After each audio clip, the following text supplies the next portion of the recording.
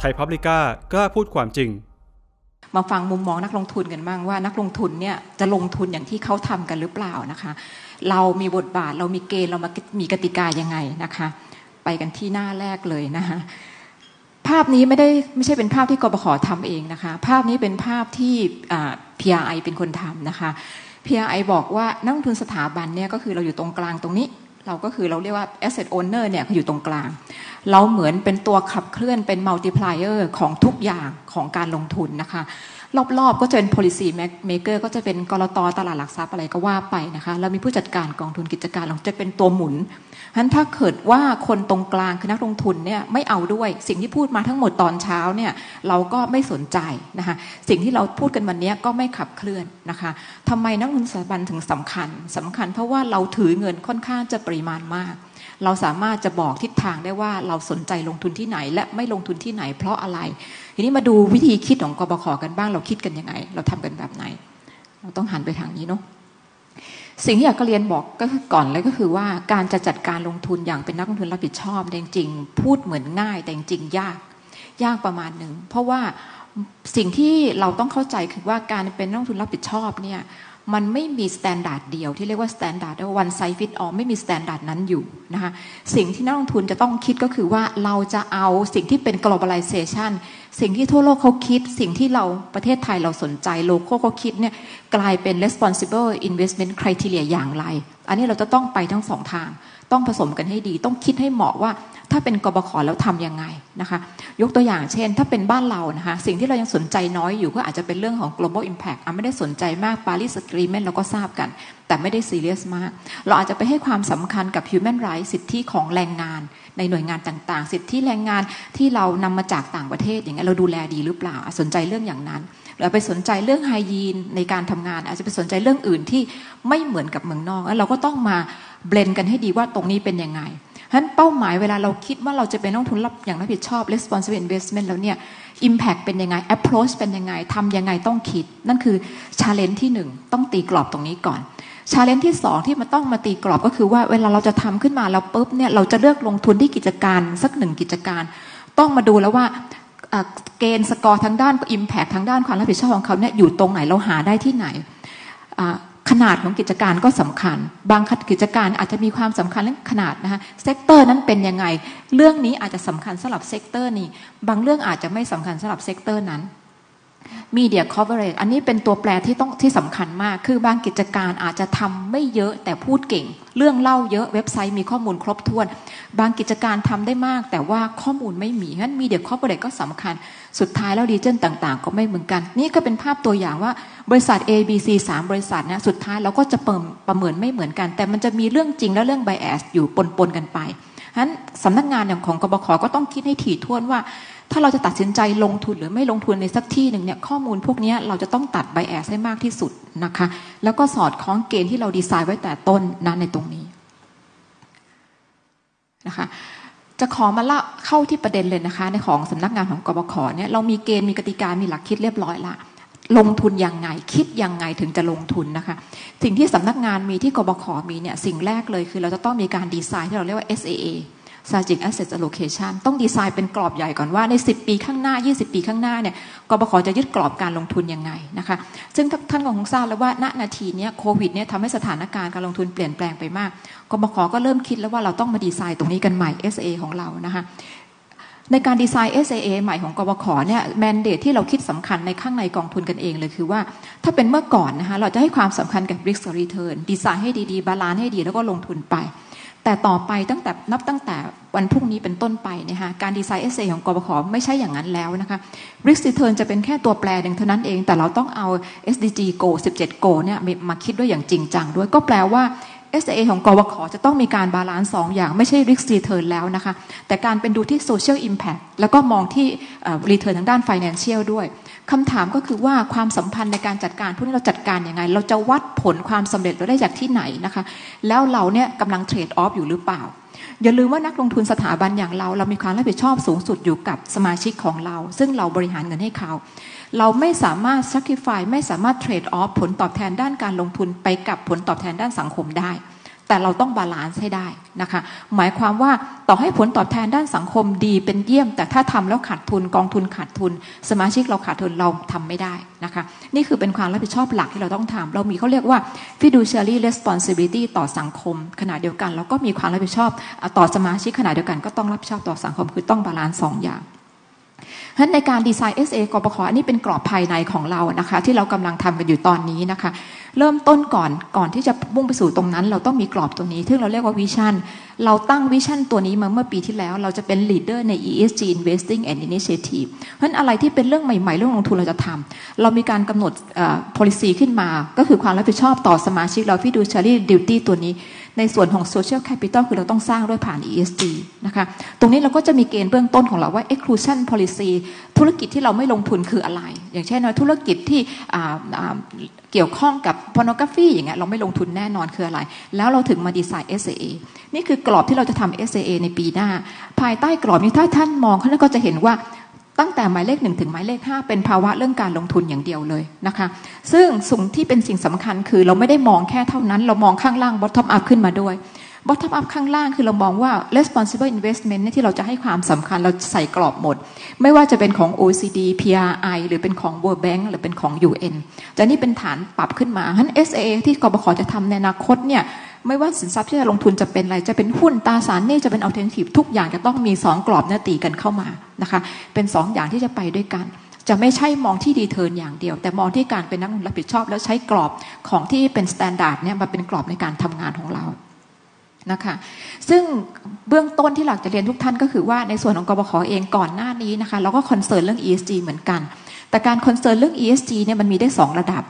ดับที่กบข.ทำอยู่ตอนนี้เป็นระดับเบสิกเบื้องต้นก็คือว่าเราก็จะมีเกณฑ์มาตรฐาน ESG ของเราก็เอาสินทรัพย์ต่างๆให้เราสนใจมากรองมาตรฐานก่อนว่าผ่านเกณฑ์หรือเปล่าไม่ผ่านตัดออกถ้าผ่านเราก็จะเป็นการจัดการลงทุนนี่คือเกณฑ์เบสิกที่ทำอยู่ปัจจุบัน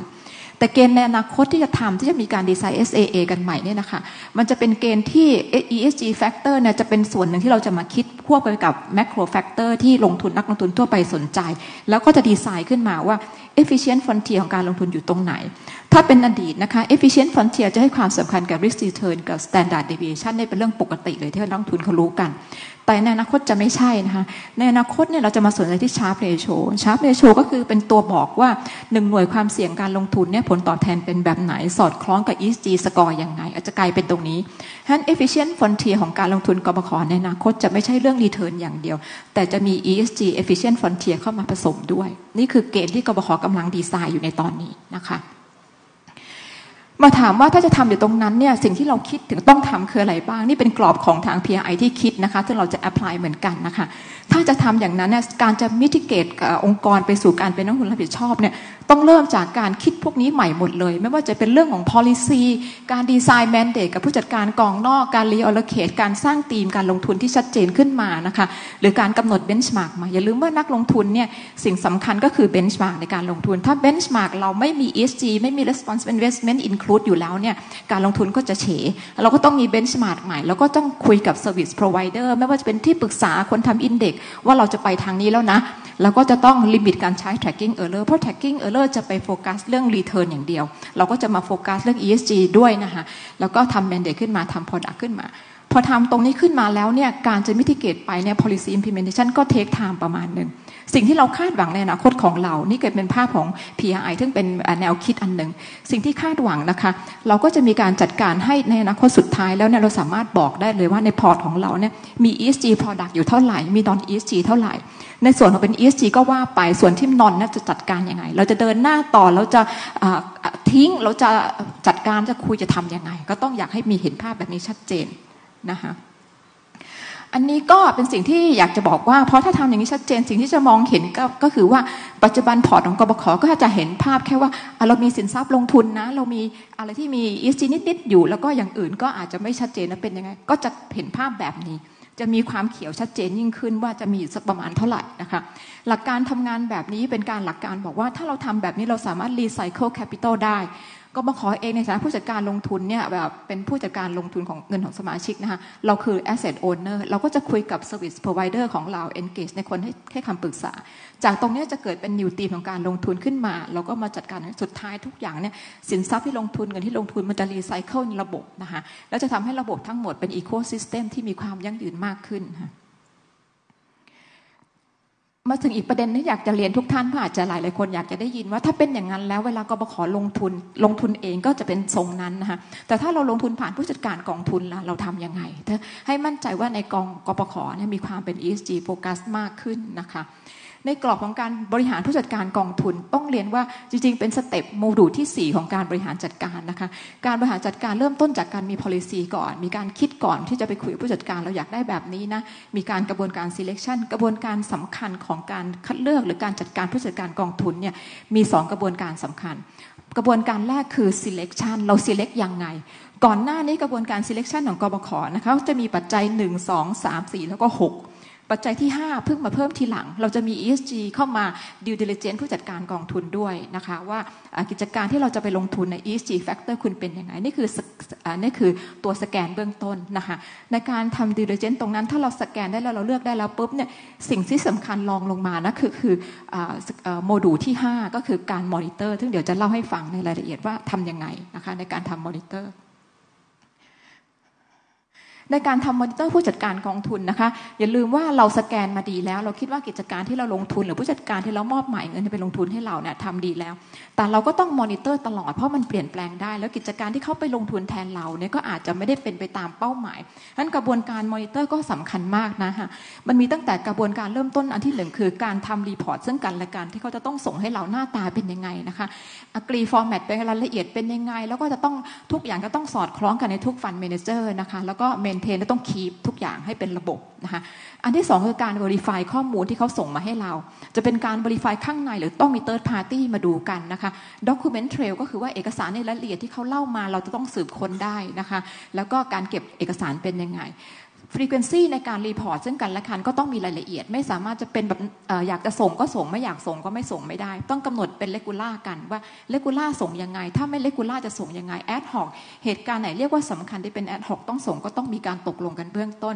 discussion point ถ้าเกิดเหตุการณ์ที่เรียกว่า materiality issue มีเหตุการณ์ที่สำคัญและมีนัยยะต่อการลงทุนแล้วก็ impact ต่อ ESG เนี่ยเหตุการณ์บนถ้า trigger point ตรงนี้เกิดขึ้นต้องคุยกันคุยยังไงต้องตกลงกัน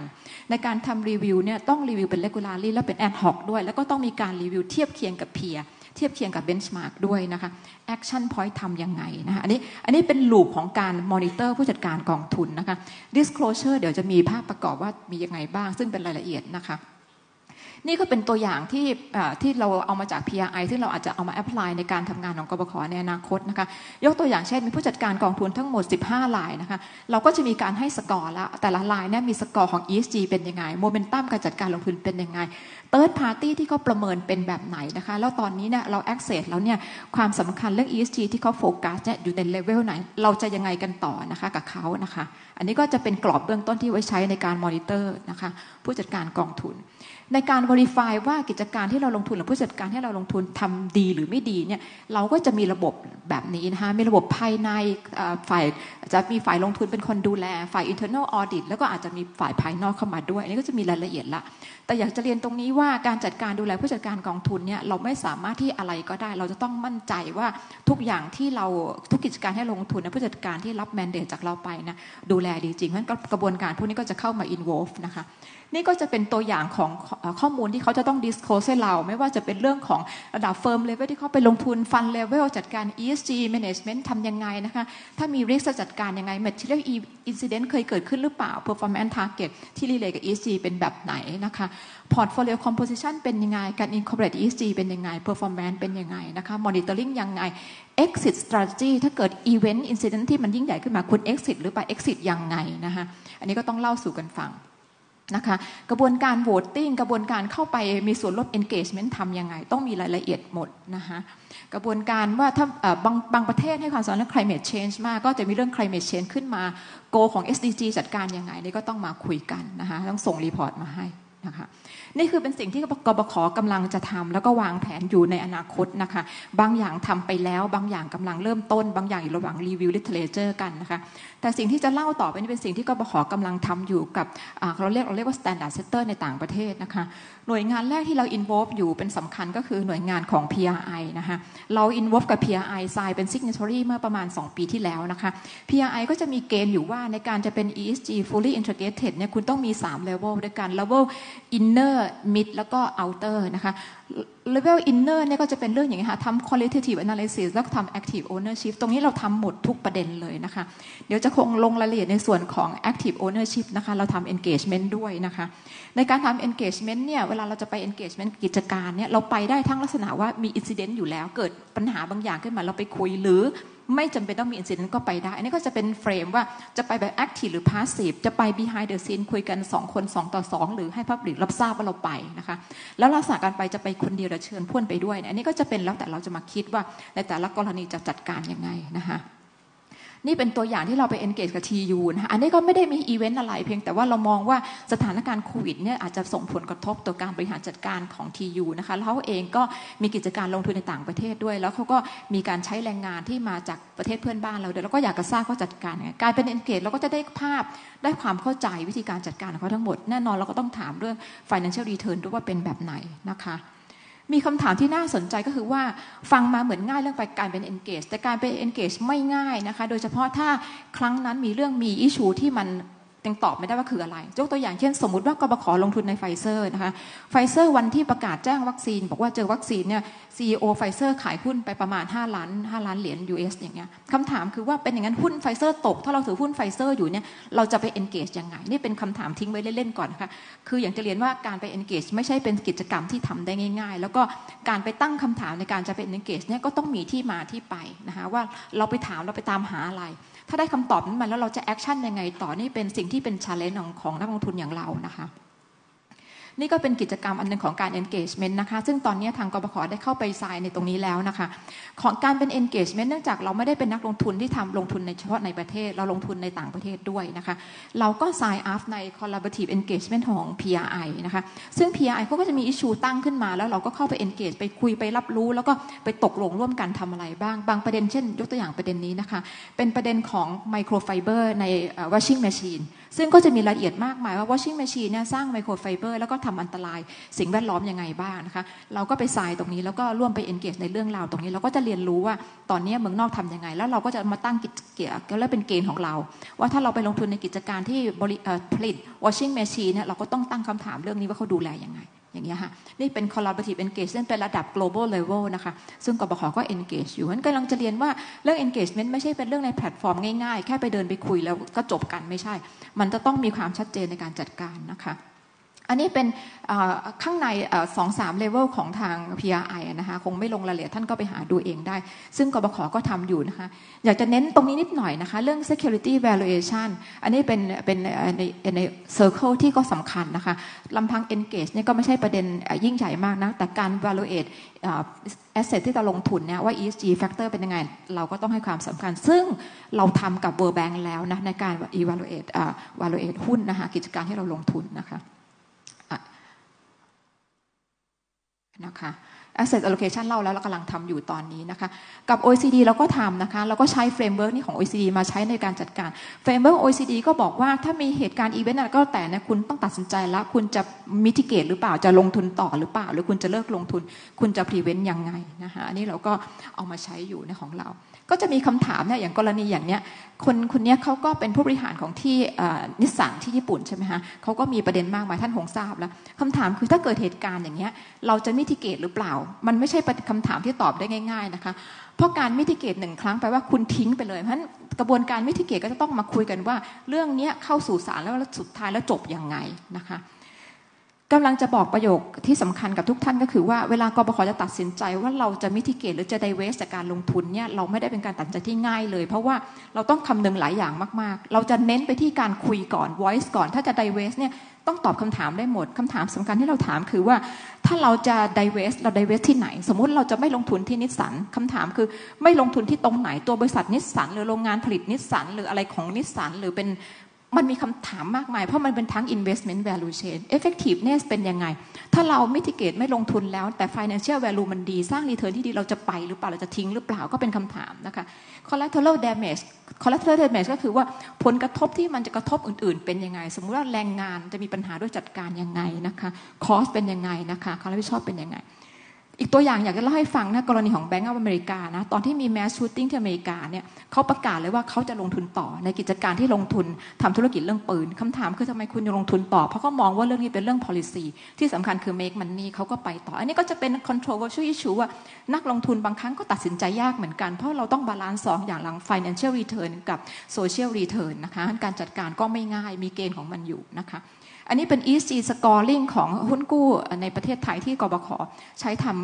ทำโมเดลนี้ขึ้นมาเป็นการทำงานร่วมกับทาง World Bank เป็นสิ่งที่ proof อันหนึ่งว่าในการทำเรื่อง responsible investment เนี่ยมันไม่มี one size fit all อันนี้เป็นสิ่งที่กบข. ฟิตกบข.โดยเอาข้อมูลจาก MSCI เป็นเกณฑ์ผสมกับสิ่งที่กบข.คิดข้างในเป็นเกณฑ์ที่เราใช้ประเมินเพื่อจะจัดการลงทุนนะคะกำลังจะทำในอนาคตกำลังคุยอยู่ตอนนี้คือจะทำกับ UN เราก็กำลังจะทำ Thailand Heat Map แล้วก็ดู industry ที่เราสนใจว่าจะลงทุนไม่ลงทุนยังไงนะคะอันนี้ก็เป็นเคสของ collaborative engagement ของทาง PRI ที่เราไป engage อยู่กับกิจการที่ทำธุรกิจในเมืองจีนนะคะซึ่งมีปัญหาเรื่องการใช้แรงงานนะคะอันนี้ก็จะกระทบกับหลายๆธุรกิจอันนี้ก็ไปหารายละเอียดอ่านได้เนื่องจากเวลาหมดแล้วก็จะขอ wrap up จบที่หน้านี้ค่ะอันนี้ก็คือเป็นขอจบที่หน้าแล้วก็ไปที่หน้าสุดท้ายแล้วนะคะก็ขอบคุณทุกท่านที่กรุณาให้เกียรติอยู่ฟังในช่วงเที่ยงนี้นะคะขอบคุณค่ะสวัสดีค่ะ